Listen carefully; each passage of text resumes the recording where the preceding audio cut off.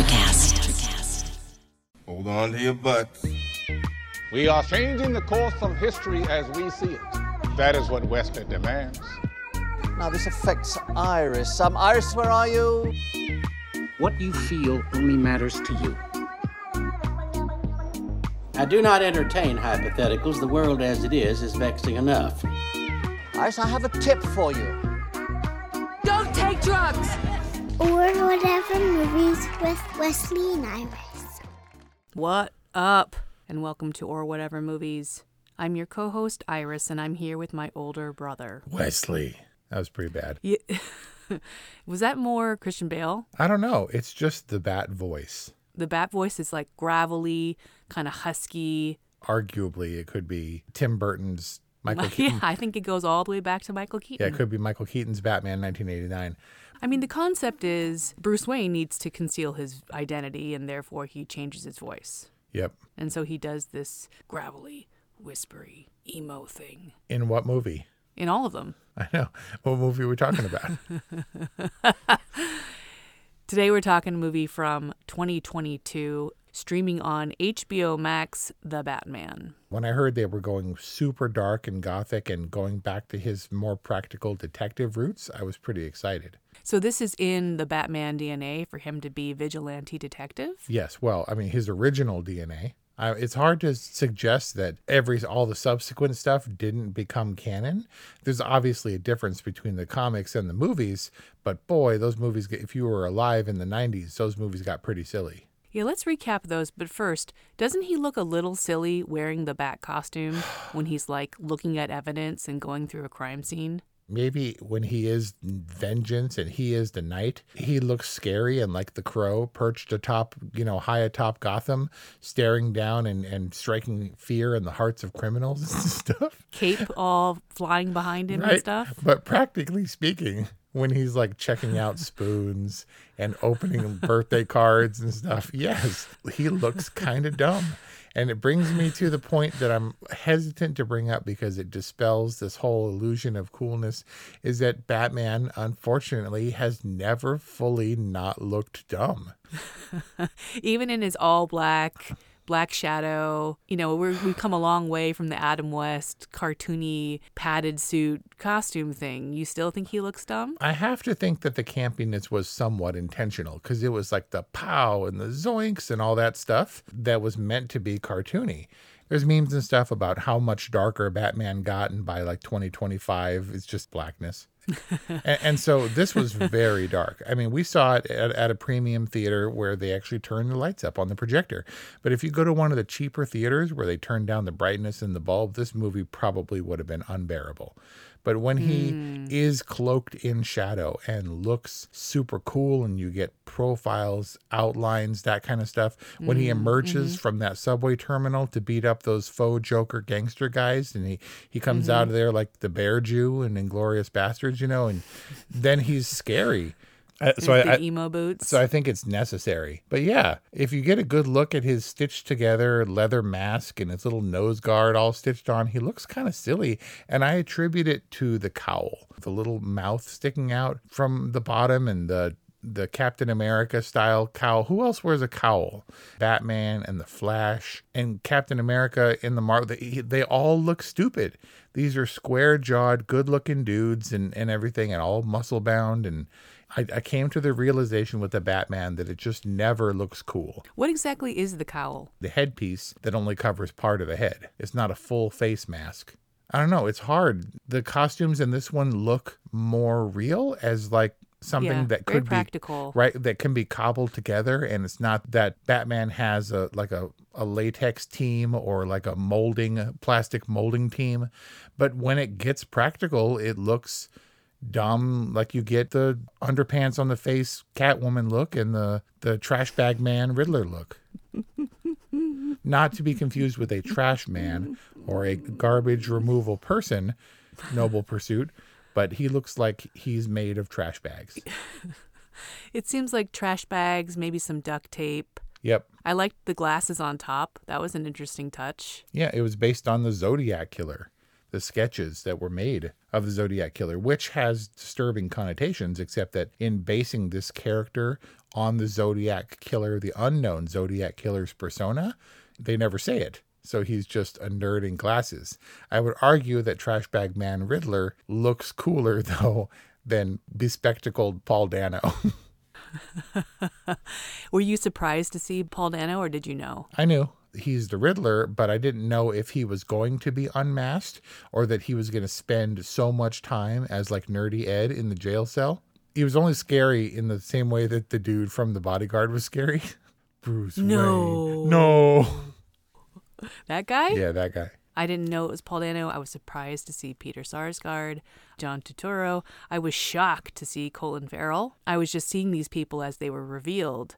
And really interesting cast. Yeah, I gotta hand it to Colin Farrell, who, while he looked dumb, kind of a stereotype, but he completely disappeared.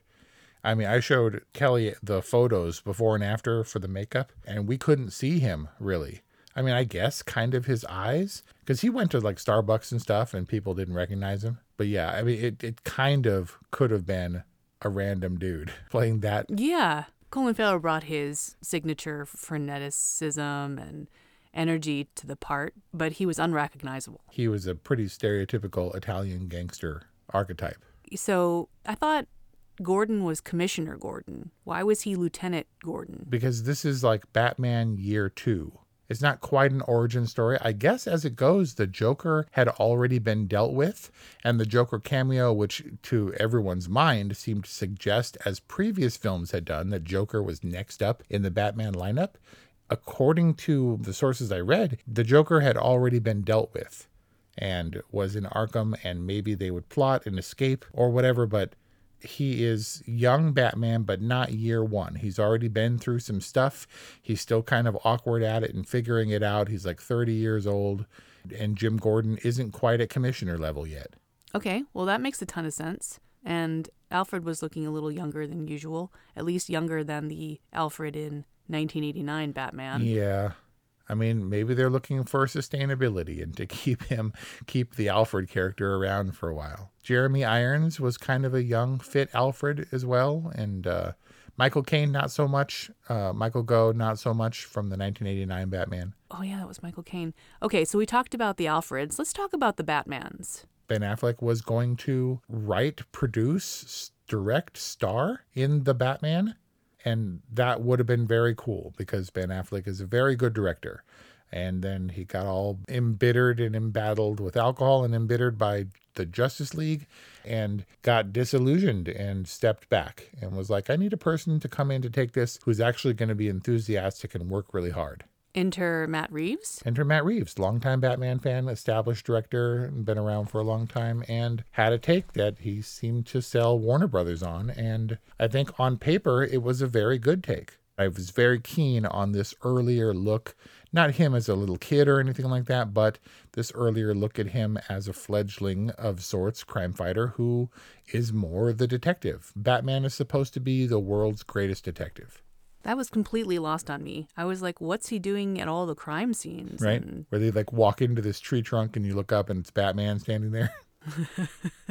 Exactly. So that was kind of new to me, I guess, probably because previous directors and previous incarnations didn't want to just be standing around in the silly batsuit. Matt Reeves, when Ben Affleck dropped out, took it in a completely different direction. But isn't the Batman rather like Christopher Nolan's Batman? It's dark and gritty.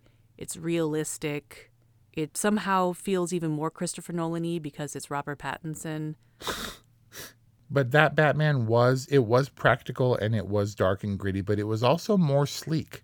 As cumbersome as I think that Batmobile was, and as fantastic as some of those elements, they were still rooted in practicality, which makes it feel big and important. But I guess the only distinction here is that this is a decidedly more noir feel. Which complements the whole detective thing well. Don't get me wrong, I enjoyed the Batman. A little long, but all the detective-y stuff didn't help with the pacing. Did you feel like it actually helped the story for him to spend so much time at the crime scenes? No, actually, I ultimately wanted Batman to be cool and sleek and fast and scary. And he was those things when the time came.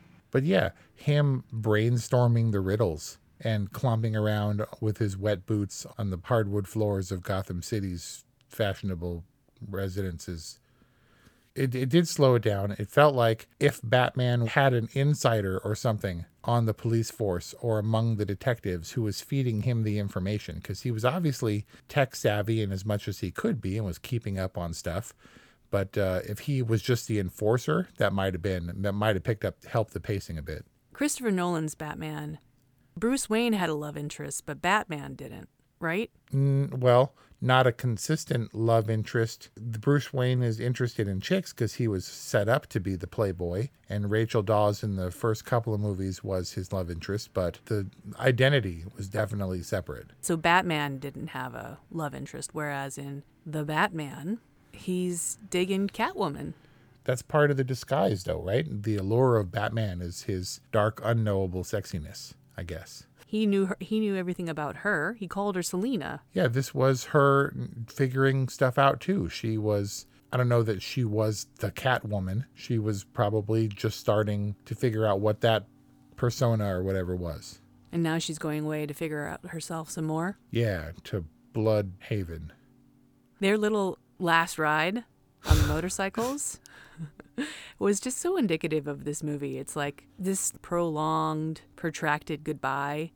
They could have kissed and ridden away, and that was it. Yep. But just like kind of everything else, pacing-wise in this movie, it takes him a beat to answer a question with one word, and it takes him a beat to make an action. Do you know what I'm saying? Yes. Like everything is contemplated and paced for some kind of dramatic effect. Yes, I do. I also felt like the ending was tacked on because we got dirty savior of Batman guiding with the torch, the Lady Liberty torch, through the flooded Gotham, and he was very dirty. In the next scene, he was all cleaned up to say goodbye and smooch and ride off on their motorcycles.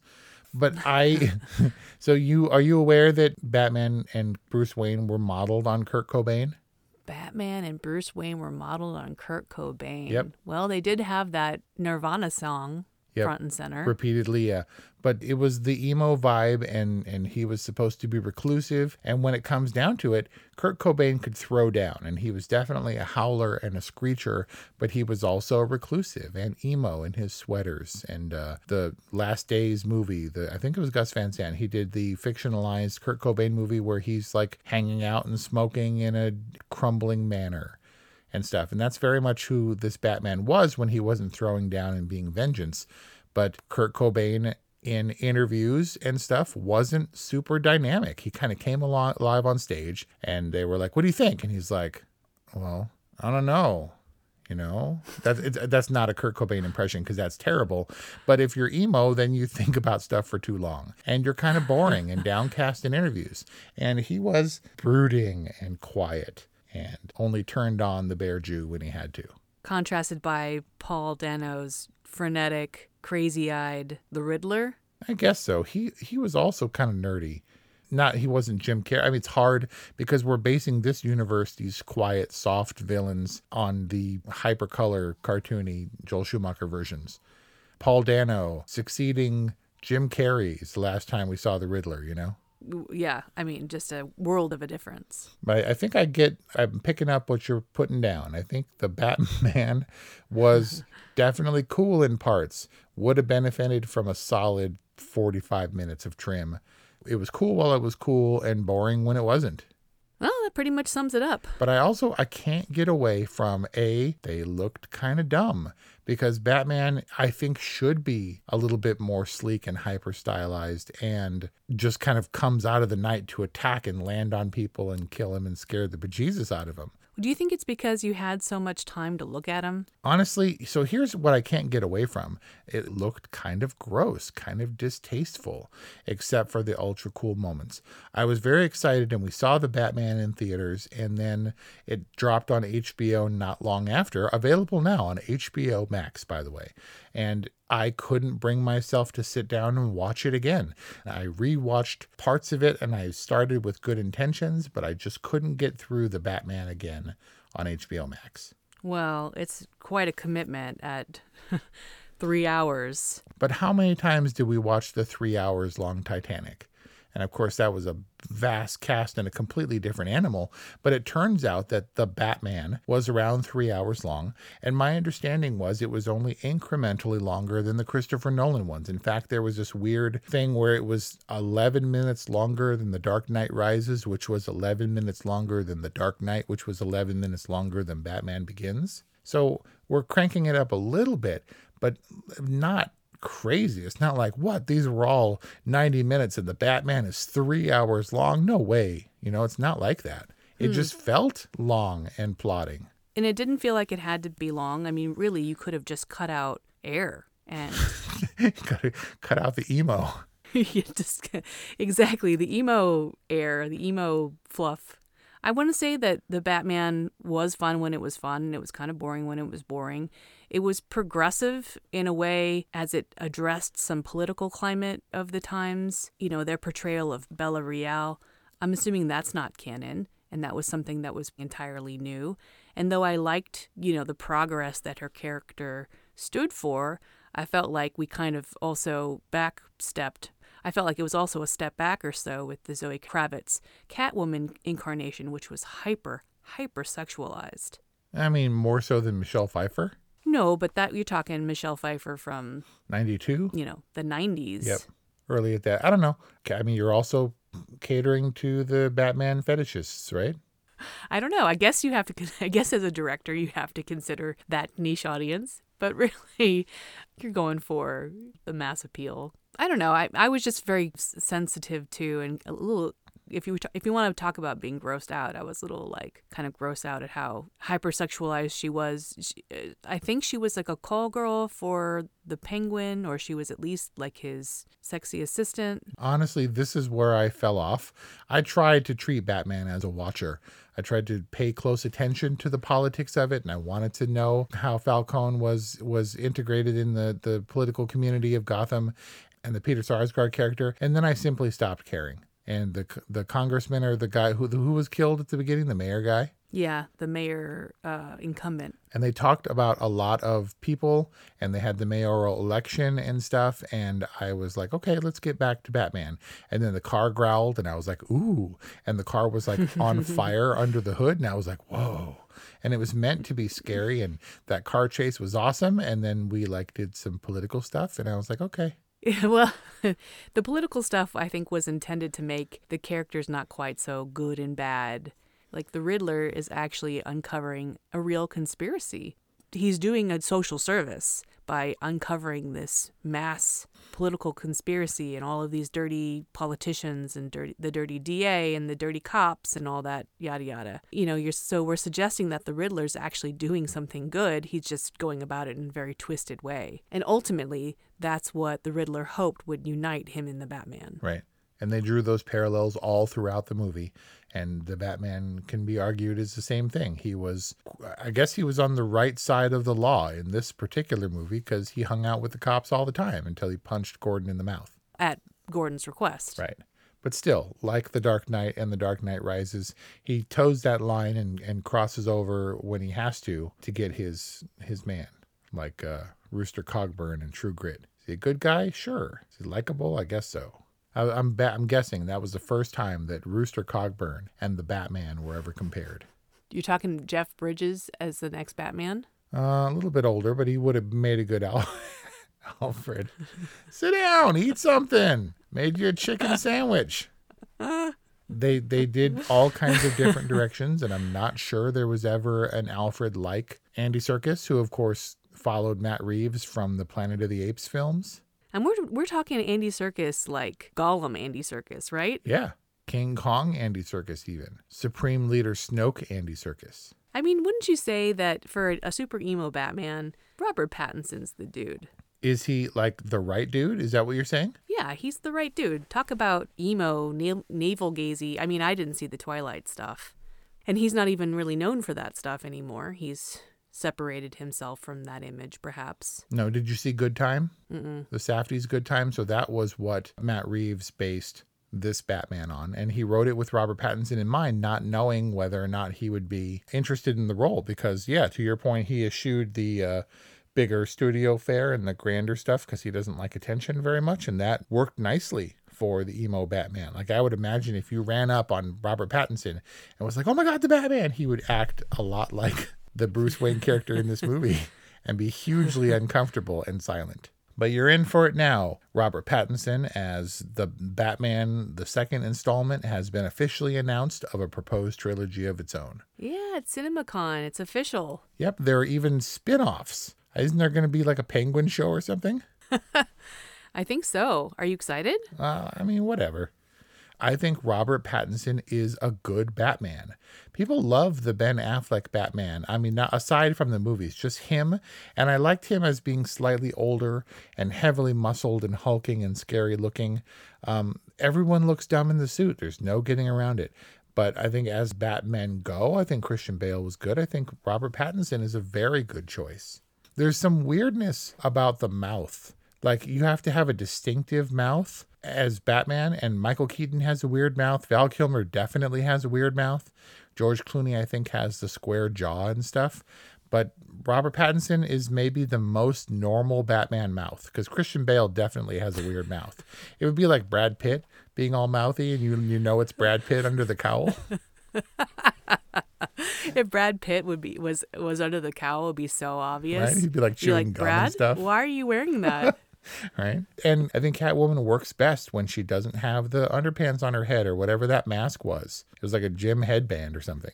Remember at the start of the pandemic when people were making masks out of everything that they could find? Oh, yeah. And they were literally making underwear masks? Yeah, and there's a dude in Walmart that had an array of pool noodles in all directions around his head so that it was like a distancer. So like, hey, don't come within the base of my pool noodles.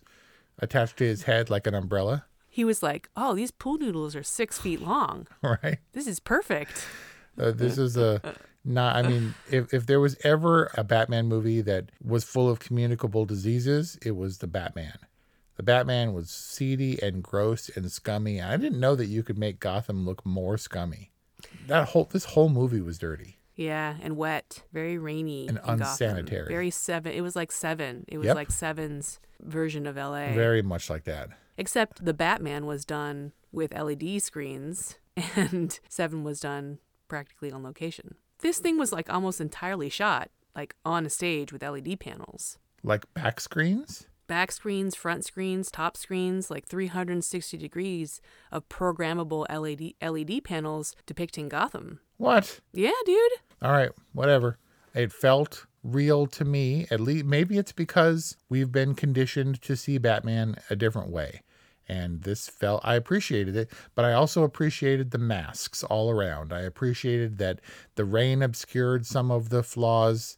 The darkness in tone obscured the flaws, and then the blinding action and ruthlessness and savagery of the Batman when he got his hackles up was all good, you know? When he's just like screaming and getting shot and obscured in the darkness, and the only illumination in the thing is machine gun fire, and he took many hits to the chest and nobody shot him in the face. It all sufficed to make it feel real to me, so I'm surprised to hear that. I don't know why they never shoot him in the face. Yeah. Seriously. A practical Batman. He didn't have like a Marvel kind of shield because this is DC, like a magical Wakandan shield or something. He put a lot of faith in that body armor because he took many gunshots and... Well, it seemed like he didn't have a ton of value for his life. He was consumed by his vengeance, and it wasn't until the end that he really understood his purpose and therefore maybe valued his life a little bit more. Like, it seemed like he was just walking into certain death with no regard because he was on a mission. Yeah, that's kind of Batman to me, is ruthless and damaged. He was described as broken and driven in his noirness. And I will add young to that, and kind of foolish. Did you say yum? Young. Oh, yum. I was like, yeah, he's pretty yummy. Ew. And speaking of yummy, and I know you're going to cut this out, but Peter Sarsgaard. Yummy. What the hell, dude? I don't understand. And not bearded, which was nice, but also really emo, like oddly emo for this film. Like his D.A. Gil Coulson was like all lovesick and sad and emo, and like when she rejects him and she's like, taxi, and he's like, okay, well, bye. Yeah. The car chase was cool. 1969 Dodge Charger with the top chopped off and a jet engine, and it was cool. I didn't need the tank Batmobile. Best Batmobile since 1989. No shields, no protective shields, but pretty cool. But also the car chase itself, was that really necessary? Yes. And a car chase with the Penguin? Yes. Was like in an Audi? Whatever. He was in a Maserati. But yes, it was the Batmobiles need car chases. There was a cursory one in Batman versus Superman or whatever, and that's kind of it. And then it's more showcasing the Batmobile in the Joel Schumacher ones, and then it was the Batmobile being an efficient night vehicle in the Dark Knight stuff. And in this one, it was cool and that's what it's meant to be. It's meant to scare the bejesus out of people. It's meant to be intimidating, and it was. It did have shields because the Penguin opened fire with the Uzi right against his window, and the Bat didn't even flinch. But appropriately scary, and a good car chase. What was cool about the Batman? That car chase. But what you're saying is the Bat chase is compulsory, and it felt that way. No, it was scripted and choreographed and meant to be. I mean, he hit the stupid ramp and then he came through the flames and it was dumb and everything, but it was also cool. Dude. Batman is a hellfire, unstoppable vigilante, and he's coming for you in his growly car. When the Penguin gets rammed, when he gets rear-ended by the Batmobile, completely not practical. Yeah. The whole thing was not practical. But it was cool. Okay, whatever. I don't want to rain on whatever happy parade you have for Really? the Because Batman. the Batman rained all over itself. It was nonstop and rainy and dreary and emo, except when it wasn't, when it was cool. We were kind of emo in our discussion about the Batman. And now I feel like we were just like following suit. What's your rating of the Batman Suit. from 2022? Get it? Batman was Oh. all right. Batman was all right. There were great, really cool, YouTubeable things about it. I don't know that I'll ever sit down again for a 3-hour runtime to reveal the intricacies. There is a lot there. This is a little bit like the Joker, which I also didn't fanboy over. It was fine. It just was very involved. And if you want to pick apart the meaning or even track the mysteries, the after credit scene is deliberately confounding, and you can do all this Blair Witch style digging through the websites to reveal the Riddler's true intentions, and I stopped caring because the car chase was over. Lot of detail for the Batman. Can't be faulted for that in a 3-hour runtime that just wasn't my jam. Fine. It's all right. What about you? It's well done, and for that reason I give it a good. It's the Dune of DC movies. It's very Dune-like. I think there's something to that. There's some emo zeitgeist of the 2020s that we're recapturing from the 90s. Oh, that's my era. Yeah, and I think it's all just it's coming back and folding in on itself, but certainly can't fault the Batman for its quality or its execution. A really well-made film, a fantastic cast all the way from Robert Pattinson through Zoe Kravitz to Colin Farrell to Paul Dano, who was kind of channeling his There Will Be Blood character. Yeah, that's what Paul Dano's got. He's just a soft, sort of emo, squishy guy who, when he wraps up in a trash bag, is scared. But he is undoubtedly smart, and that makes him terrifying. Though I'm not going to fangirl it out. I'm definitely looking forward to their reunion in whatever the next Batman is called. So that's our review on The Batman from 2022, available now on HBO Max and still in theaters at the time of this recording. I hope you enjoyed our discussion. If you did, would you consider subscribing to our podcast?